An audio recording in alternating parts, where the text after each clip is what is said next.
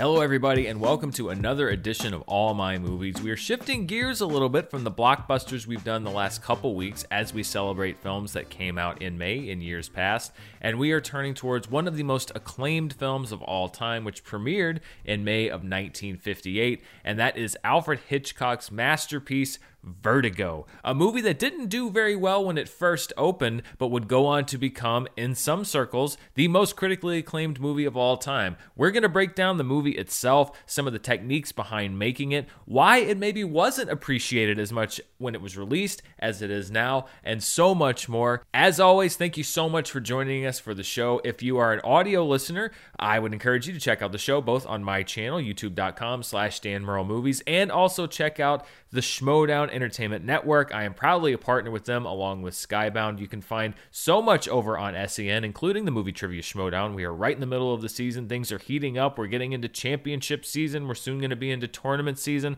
A lot of great stuff going on over there. And if you're watching us on video, a great way to help this show grow is to also become an audio subscriber. You can find that link down in the description below. There's a lot going on with Vertigo, so many different things to talk about. A lot of times I'll go into the pre-production phase and then the production phase and post-production, but here I just want to dive into the movie, and we'll stop and highlight some of Hitchcock's collaborators, some of the filmmaking processes as we go, but I want to dive into Vertigo just from frame one to start breaking it down. And when you're watching Vertigo, the first thing that comes up is a notification that the film you're seeing is in VistaVision, and this was a question that came up when I did a Patreon Q&A a couple months ago about things like CinemaScope and VistaVision, what exactly they were, and what it means when you watch a movie with that comes up. VistaVision was a technology that was developed by Paramount Pictures in 1954, and it was part of a larger movie industry move towards getting people back into theaters by promising bigger and better experiences on the big screen to combat the threat from television at home. The biggest change with VistaVision was not a change in exhibition necessarily, it was a change in how the film ran through the camera. VistaVision movies were filmed so that the film ran across the camera horizontally. Up until that point, it had run across vertically. What this did was to shoot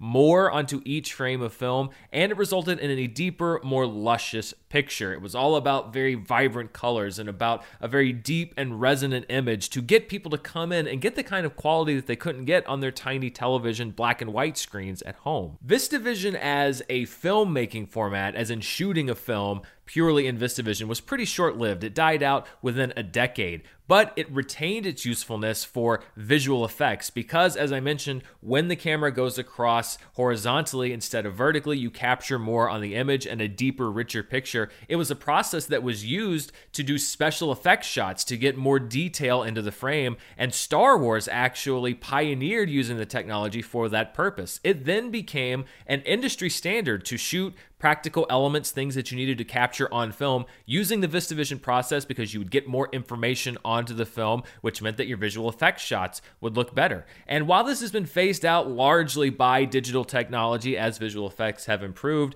Christopher Nolan, for example, is a director that loves to still use this process and has used it as recently as Interstellar to capture practical elements on film in order to give a great look to the visual effects in his movies. Following the VistaVision announcement and the Paramount logo, we get a 1-2 punch from two of Alfred Hitchcock's most important collaborators, especially when you're looking at this phase in his career, and that is titles designer Saul Bass and composer Bernard Herrmann. Let's start with Saul Bass, who started out as a print ad designer, but then with director Otto Preminger made the move into doing the opening title sequences for films in the 1950s. Before Saul Bass, these were largely perfunctory or contractually obligated. He made them a work of art. Vertigo was his first collaboration with Alfred Hitchcock. He would go on to do memorable title sequences with him for North by Northwest and Psycho, amongst dozens of other movies that he designed the titles for. And it was driven by one overriding philosophy, which is that for Saul Bass, the titles were part of the movie itself. I had felt for some time that the audience involvement with a film should really begin with the very first frame. Later in his career, Saul Bass, who would also start working with his wife, Elaine Bass, in title design, made a few opening sequences for director Martin Scorsese, who also shared Saul Bass's belief that the titles were a functional part of the movie, not just something to play while the audience comes in and finds their seats. It's part of the film. It's nothing you walk in on and talk during or just miss. No, the film is beginning. Saul Bass was also a prolific graphic designer and made some of the most recognizable corporate logos of all time, including the AT&T Globe, that's been in the news quite a bit lately, as well as the logo for United Airlines that they used for almost 3 decades, and the logo for the Girl Scouts of America. Along with Saul Bass's design featuring these rotating spirals that brought you already into the depths of the mind that Vertigo would soon take the audience, you also have an absolutely brilliant musical score from Bernard Herrmann.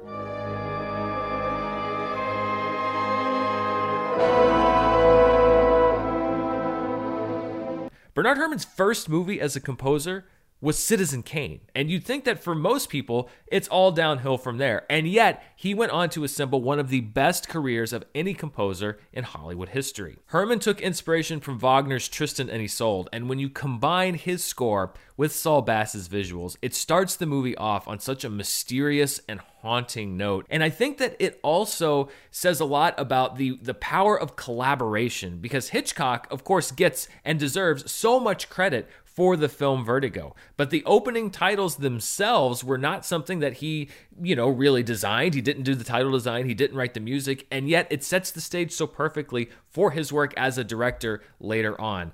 Great directors are great on their own, but they also know how to find the best people and the best collaborators. And Vertigo is a product, yes, of Alfred Hitchcock's vision, but also the brilliant visions of so many other people that work together seamlessly with his own. Bernard Herrmann received 1 Academy Award in 1941 for a movie called The Devil and Daniel Webster. He actually beat out himself for his score for Citizen Kane. So his first year on the job, he wins an Oscar. He would go on to receive 3 more nominations, but never win another Academy Award. And on top of that, none of his scores with Alfred Hitchcock were nominated for an Academy Award for Best Original Score. Not Vertigo, not Psycho, not North by Northwest, nor was his score for Cape Fear or The Day the Earth Stood Still, or so many other amazing pieces of music that he would compose over his career. Bernard Herrmann passed away in 1975, the night that he finished recording the score for his last film, Martin Scorsese's Taxi Driver. And think about that. Think about having a career like that. You start your career working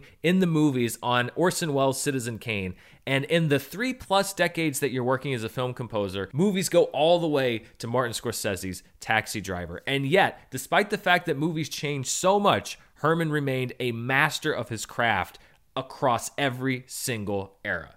That is really, really impressive. Following the opening credits, we start with a police chase across the roofs of San Francisco, and we see the beautiful panorama of the city. San Francisco was a city that Alfred Hitchcock fell in love with when he attended a film premiere there, according to an interview with his daughter, Pat Hitchcock. He loved San Francisco.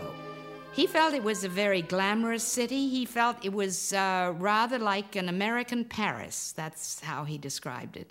He felt it was very cosmopolitan. The first time we see Jimmy Stewart's character, police officer John Scotty Ferguson, he loses his footing and dangles precariously from the gutter, looking down to what is going to be his certain demise, and we get the first glimpse of what is called, at that time, the vertigo effect. It's now called the dolly zoom effect, but it's a technique that Hitchcock had been trying to crack since the 1940s when he was working on Rebecca, and his inspiration for it was actually a drunken night at an official event where he noticed that he was fixing his attention on one point, and yet the world around that point seemed to be moving. He really loved that effect, but could never quite figure out how to translate that cinematically until Vertigo. Hitchcock is often given the credit for inventing this technique, but it was reportedly actually figured out by the second unit director of photography, Erman Roberts, and he figured out that if you dollied, as in physically pushed or pulled the camera forward or backward while zooming the lens in or out in the opposite direction that you're physically moving the camera, you can get this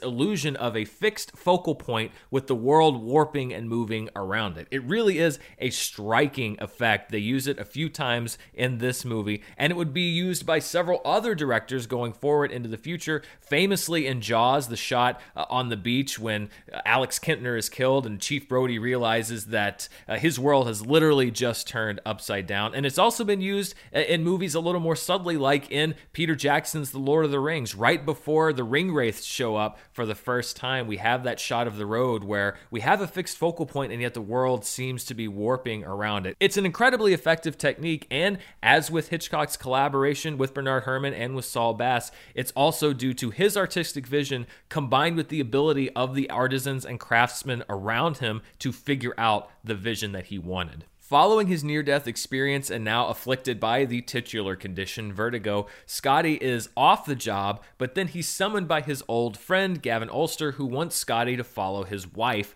Madeline. Ulster is afraid that Madeline is going to be afflicted by insanity, which runs in her family. Ulster is also worried that Madeline may be possessed by the spirit of her great-grandmother, which might be driving her mad, and that she disappears for hours on end. So he hires Scotty to follow her around and see exactly what she's doing so that she doesn't go crazy. I've got to know, Scotty, where she goes and what she does before I get involved with doctors.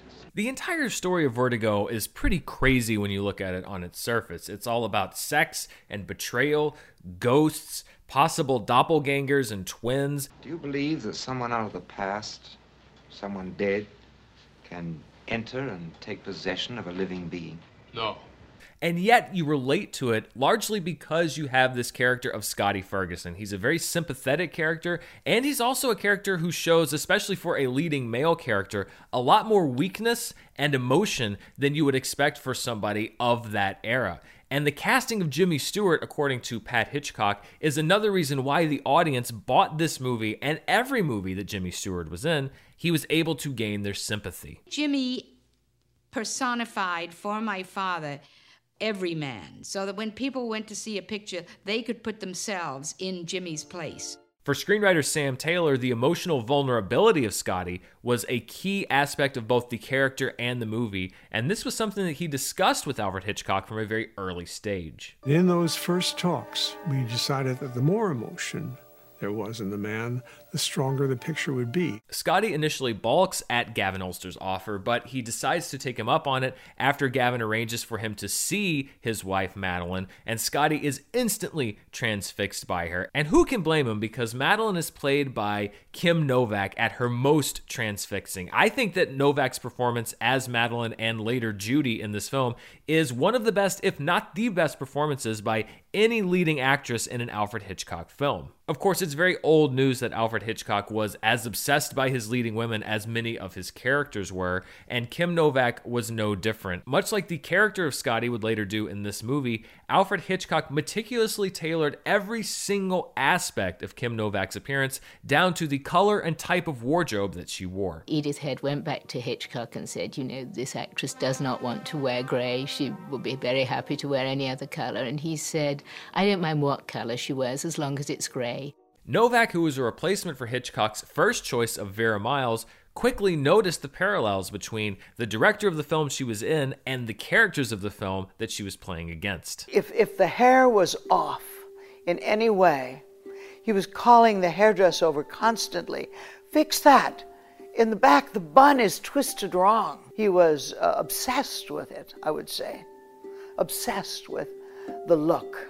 It was as if he was Jimmy Stewart, making sure that she was dressed exactly the way Madeline was.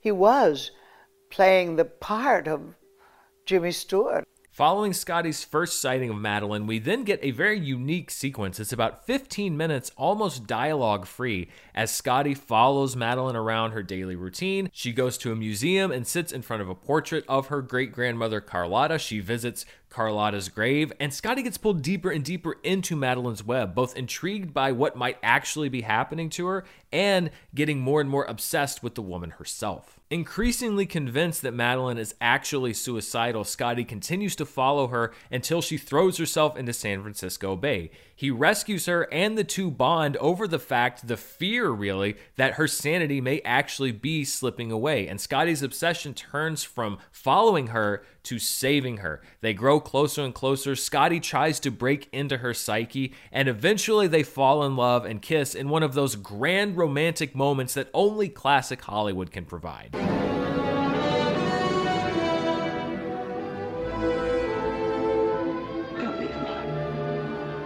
Madeline is tormented by visions of an old church and a bell tower, and Scotty takes her there with the hope of purging her of these delusions. And just when it seems like he's going to break through to her, she runs away from him and runs up the steps to the bell tower. Scotty pursues her, but because of his vertigo, he's not able to get to the top in time. He's crippled with fear, and he witnesses Madeline throw herself off the bell tower, committing suicide before he can get to the top.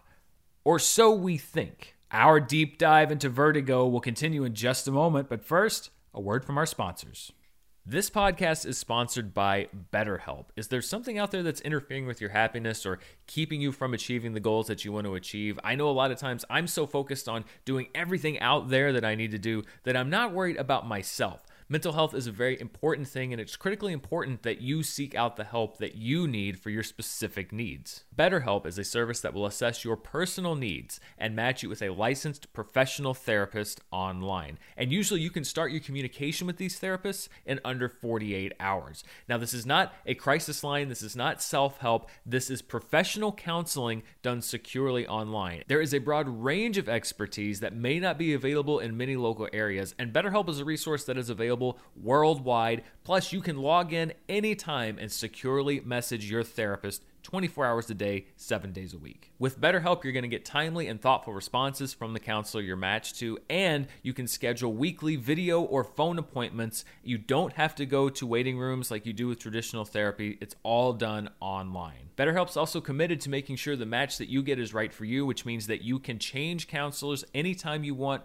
for free, and it's more affordable than traditional therapy, and financial aid is available for those who need it. BetterHelp wants to help you start living a better life today, and you can visit their website right now and read the testimonials that are posted there daily. Visit BetterHelp.com/movies. That's BetterHelp, H-E-L-P, and join the over 1 million people who have taken charge of their mental health with the help of an experienced professional. In fact, so many people have been using BetterHelp that they are recruiting additional counselors in all 50 states to meet the need. And there's a special offer for viewers and listeners to this show. All My Movies listeners get 10% off their first month if you go to BetterHelp.com/movies. That's BetterHelp, HELP.com/movies. And I want to thank BetterHelp for sponsoring today's show. This episode is sponsored by Munk Pack, who makes snacks that taste like your favorite sugary treats, but with 1 gram of sugar or less. Munk Pack Keto Nut and Seed Bars contain 1 gram or less of sugar, 2 to 3 grams of net carbs, and are only 150 calories. They're great for people that are trying to eat better, cut back on those calories, or just have an overall healthier lifestyle without sacrificing taste. What's great is that I can keep these bars in the pantry right with everything else that tastes great. I can grab one. I love all of the flavors, and it is satisfying. It fills me up. It's a quick eat. It's healthier than most everything else that I would have grabbed for anyway, and it's something that can keep me going throughout the day. They also come in great flavors like sea salt dark chocolate, caramel sea salt, and peanut butter dark chocolate. That one is my favorite. The combination of those two flavors with the great texture is really what I go for, but you really can't go wrong no matter which flavor you choose. No matter what your situation is, it's a great snack on the go, and they are gluten-free, plant-based, and non-GMO with no soy, trans fat, sugar, alcohols, or artificial colors. And if you take a liking to one of the flavors like I have, you can also sign up to get subscribed to your favorite flavor so that you never run out. And if you do that, you get 10% off of every order that you subscribe to keep you restocked with snacks that are healthy and make you feel good. Try it for yourself and you'll see. And I have a special deal for my listeners. Get 20% off your first purchase of any Munk Pack product by visiting monkpack.com and entering our promo code MOVIES at checkout. And Munk Pack is so confident with their product, it's backed with a 100% satisfaction guarantee. So if you don't like it for any reason, they will exchange the product or refund your money, whichever you prefer. To get started, just go to monkpack.com. That's MUNKPACK.com and select any product. Then enter the code MOVIES at checkout to save 20% off your purchase. Munk Pack, delicious, nutritious food you can count on, and I'd like to thank them for sponsoring the show. He could not have anticipated that Mr. Ferguson's weakness, his fear of heights, would make him powerless when he was most needed. While he's officially absolved of culpability and responsibility for Madeline's death, Scotty is still tortured by his failure to save the woman that he loves, and we see a wonderfully surreal and vibrant nightmare sequence that was designed by artist John Farren, who during his time in Europe was a contemporary of painters like Matisse and Picasso. This dream sequence's mixture of animation, very, very bright and vibrant lighting, combined with very dark and surreal imagery, is masterful for its time, but also far outside of the norm of what most people would have seen in a movie, even an Alfred Hitchcock movie. And this departure from the norm may be one of the reasons why Vertigo was not regarded as a classic until much later after its release. After spending some time in a sanatorium, Scotty begins retracing his steps, basically reliving the tragedy of his loss of Madeline, until he spots another young woman who looks strikingly like the woman that he loved. Now, she doesn't have her blonde hair, she doesn't have her fancy wardrobe or any of Madeline's refinement, and yet Scotty becomes obsessed with this woman who's named Judy and also played by Kim Novak. And playing off of her sympathies for having lost somebody that he loved, Scotty sees just enough of Madeline in Judy to begin molding her like clay to bring back the woman he loves from the dead. You're looking for the suit that she wore for me. You want me to be dressed like her. Judy, I just want you to look nice. I know the kind of a suit that'll look well on you. No, I won't do it. Let's be honest with ourselves. This is pretty twisted stuff. Alfred Hitchcock himself said that what Scotty is doing is basically necrophilia, trying to transform someone into a dead person that they are obsessed with. And if it was any other actor or almost any other actor in Hollywood, the contemporary audience probably would have jumped off board, and perhaps some of them did. But this is again the genius of casting somebody like Jimmy Stewart. You already are hardwired to like him just in general, in real life. He's a likable person. He's a war hero. He's somebody who generally played, except for a few exceptions, the hero, the person that you rooted for in the story. And so even though he's going through some pretty sick and twisted psychological obsession here, you're also rooting for him to be happy. And I think at the same time, you also have sympathy for Kim Novak as Judy. Here's a woman that is completely caught in this death spiral that Scotty has going on, and yet seems to feel real compassion and perhaps love for him, and you feel sympathy for her. Or at least you would if the movie didn't commit what I think is its biggest sin. And this has always been my biggest problem with Vertigo. I think it tips its hand a little too early, because very shortly after Scotty meets Judy, essentially sets up their first date, we find out what's actually going on, which is that the Judy that we're seeing is actually Madeline, or at least the woman that Scotty knew as Madeline. Scotty never actually met the real Madeline, who was actually Gavin Ulster's wife. She was murdered by Ulster in a scheme to inherit all of her family's money. Scotty was essentially a patsy, a character witness to a suicide that never actually happened. Judy posed as Madeline, got Scotty to fall in love with her. They constructed an entire mystery and a reason why she would have jumped up into the bell tower, and knowing that he would not be able to save her in time, they staged Madeline's death.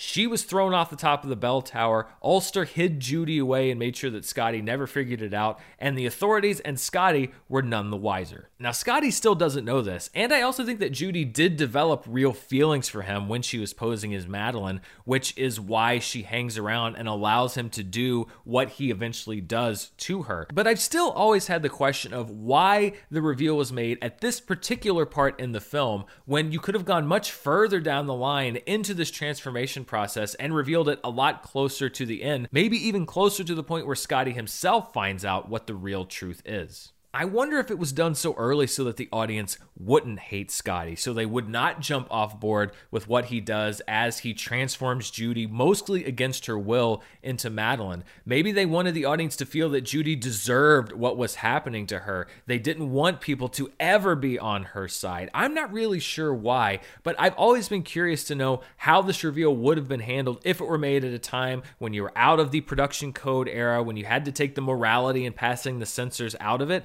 and what the structure of the film would have been in a less restrictive time. Even though it causes her a lot of pain, Judy allows herself to be slowly transformed back into Scotty's vision of Madeline, even allowing Scotty, much like Alfred Hitchcock himself did, to tailor her wardrobe to his exact specifications, any color as long as it's gray. Out of all of Hitchcock's films, I think you could make the case that Scotty, of all of his lead characters, in many ways represents the filmmaker the most. Obsessive about his leading women, vaguely punitive, sometimes openly punitive, and absolutely demanding that she shape herself to meet his demands and his ideals of her look and appearance and behavior. All of this culminates in one of the most striking and famous scenes in movie history. After returning to her hotel room after having her hair dyed blonde to match Madeline's, Judy finds Scotty waiting and demanding that she not only have the same hair color, but the same hairstyle as his dead lover. Hitchcock was very well aware of the psychosexual implications and outright statements in this scene, as he talked to filmmaker Francois Truffaut about in their legendary interview together. When she came back, her hair made blonde. It wasn't up. This means she has stripped, but won't take her knickers off.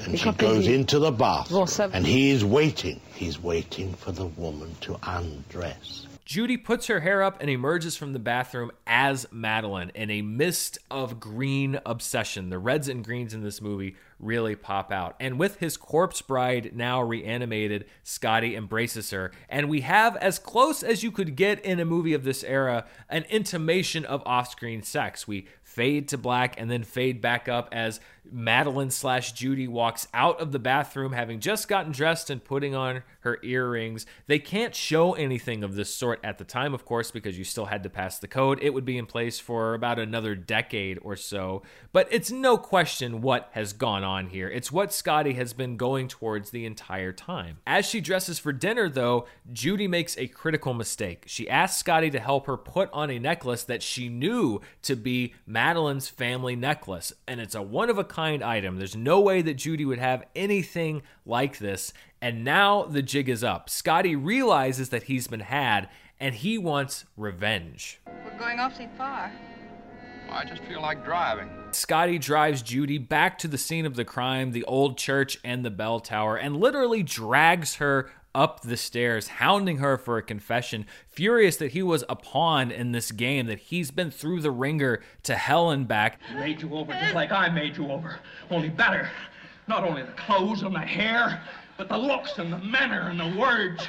But ironically, this psychological trauma is what cures the trauma that he already had, and he's able to climb the stairs successfully without an attack of his vertigo. I made it. I made it. What did you do? At the top of the tower, Judy confesses her love to Scotty, and it seems like the two of them may be able to put this behind them and move on until Judy is startled by the specter of an approaching nun. Scared that she is now going to be punished for her sins, she screams and backs off the tower, falling to her death. No! I heard voices. And the last shot, it is an abrupt ending, but also one of the most famous endings in Hollywood history, is of Scotty, now cured of his vertigo, staring down for the second time at the body of the woman he loved, knowing that this time she truly is dead. And I actually had a theory about this, and film theories, I guess that I could make this headcanon. There's no definitive proof, kind of, one way or the other. But when you look at Scotty in this final shot, he takes on the posture and the pose of the falling man that we see earlier in Scotty's nightmare, the hands slightly outstretched. And I've always had a personal theory that just after the fade to black, Scotty throws himself off the tower as well, that would be the true irony of the story, that the fear of falling is finally cured and it enables him to actually throw himself to his own death, that we book in the movie one where he almost accidentally falls to his own death, and then at the end of the movie where he intentionally falls to his own death. And you could even see that as his vertigo being fate's way of warning him in a weird way, his nightmares being fate's way of warning him, saying, don't get involved,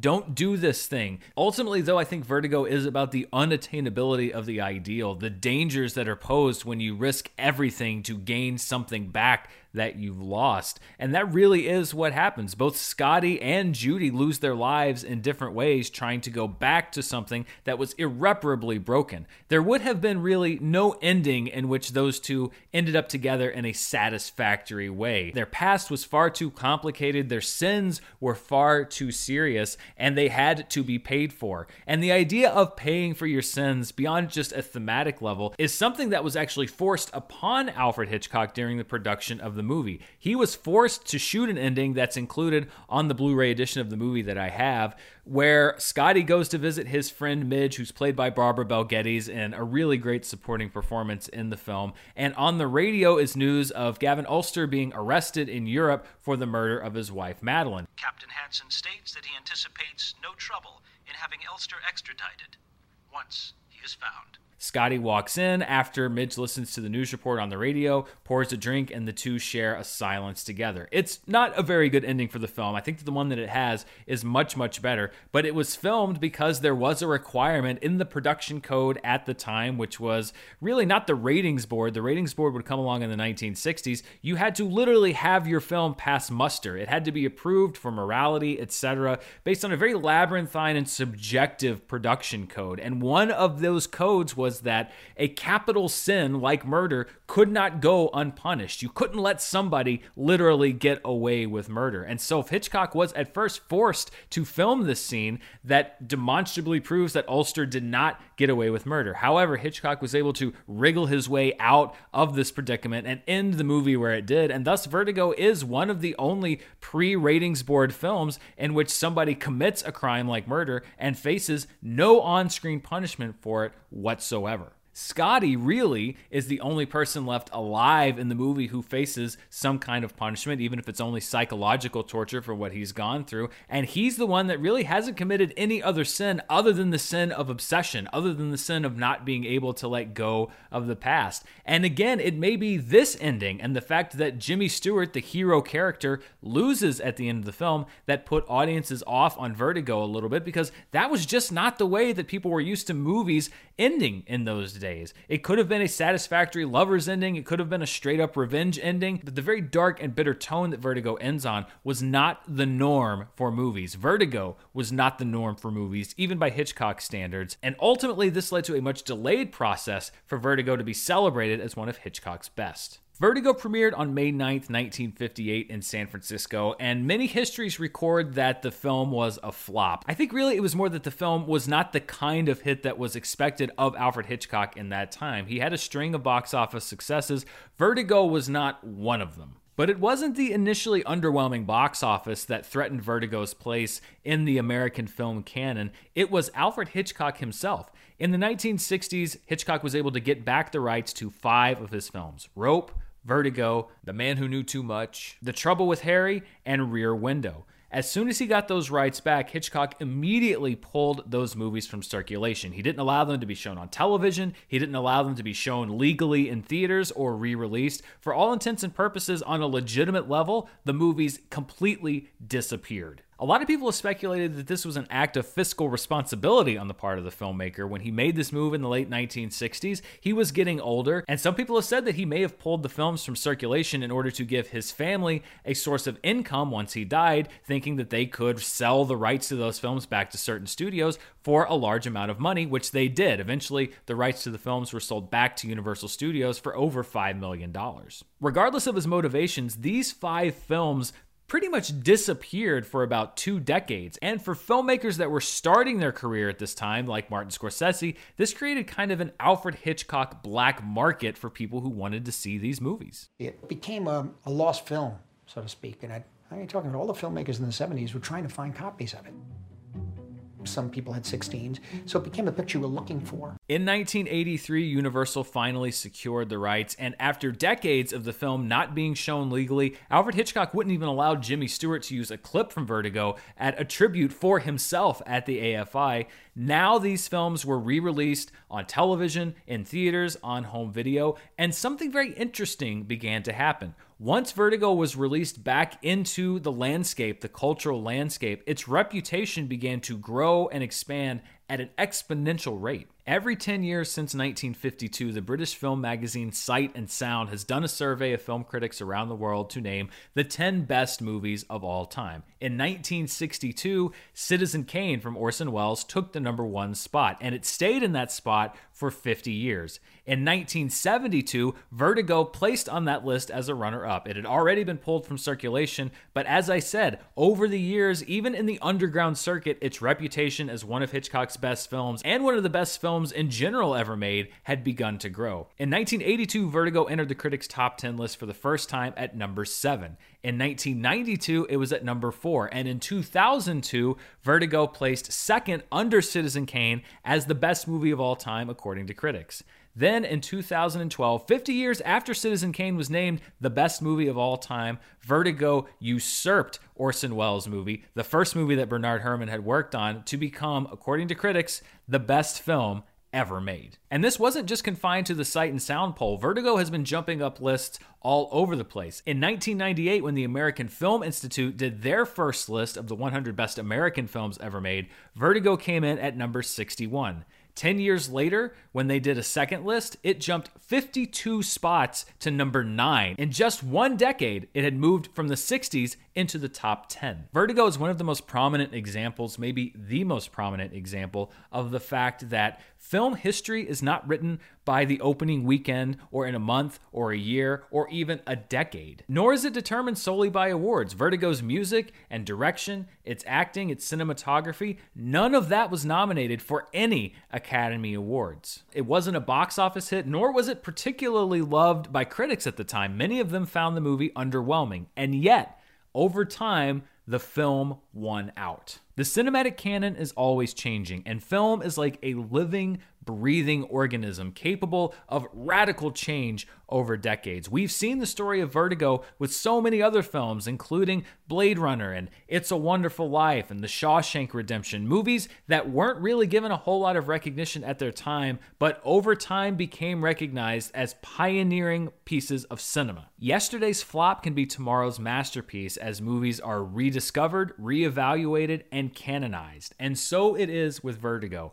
a movie that was underwhelming when it came out, a movie that was lost for nearly 2 decades, that was forgotten by many, and most definitely a film that was misunderstood in its time, emerged from the green fog of film history to become the most critically acclaimed film in many circles of all time. As always, I like to break down the special features in the Blu-rays that I feature on the show. The version of Vertigo that I have is part of a collection of Alfred Hitchcock films, but it still has a really good selection of special features. The best and my favorite amongst them is a 30-minute documentary called Obsessed with Vertigo that talks about the making of the movie, but also goes into the restoration of the film. We covered this when we talked about The Godfather, but The Godfather was restored at a time when you could do it through digital intermediate, through a computer. If you wanted to restore a film and get the color correction right, you went in digitally and were able to do it that way. Vertigo was restored in the mid-90s before any of that was a possibility. As a matter of fact, I found an article that was written at the time where they expressly said that not one frame of the Vertigo restoration was done digitally because at the time, the technology just wasn't there and it was far too expensive to restore a movie with computers. Instead, what they did with Vertigo was went back and found the best prints that they could. They found the original negative, which was not in very good shape, and they also found what are called the separation masters. We mentioned this in The Godfather, which is that there was a process when they were printing a film of breaking it down into red, green, and blue elements, and then those masters would be combined to make the prints that would go out for the final film. So they had a negative of the film that was not in great shape. They had some of these separation masters of the red, green, and blue elements, but those were also not in great shape. Sometimes they had to go through and line the frames of those up individually. 3 separate pieces of film individually lined up, one on top of the other. They had to restore some of it from the best prints that they could find. It's a really fascinating look at the art of film restoration in a time before digital technology, when you had to physically restore every single frame as best you could to go back to the original. They also remixed the sound. They found Bernard Herrmann's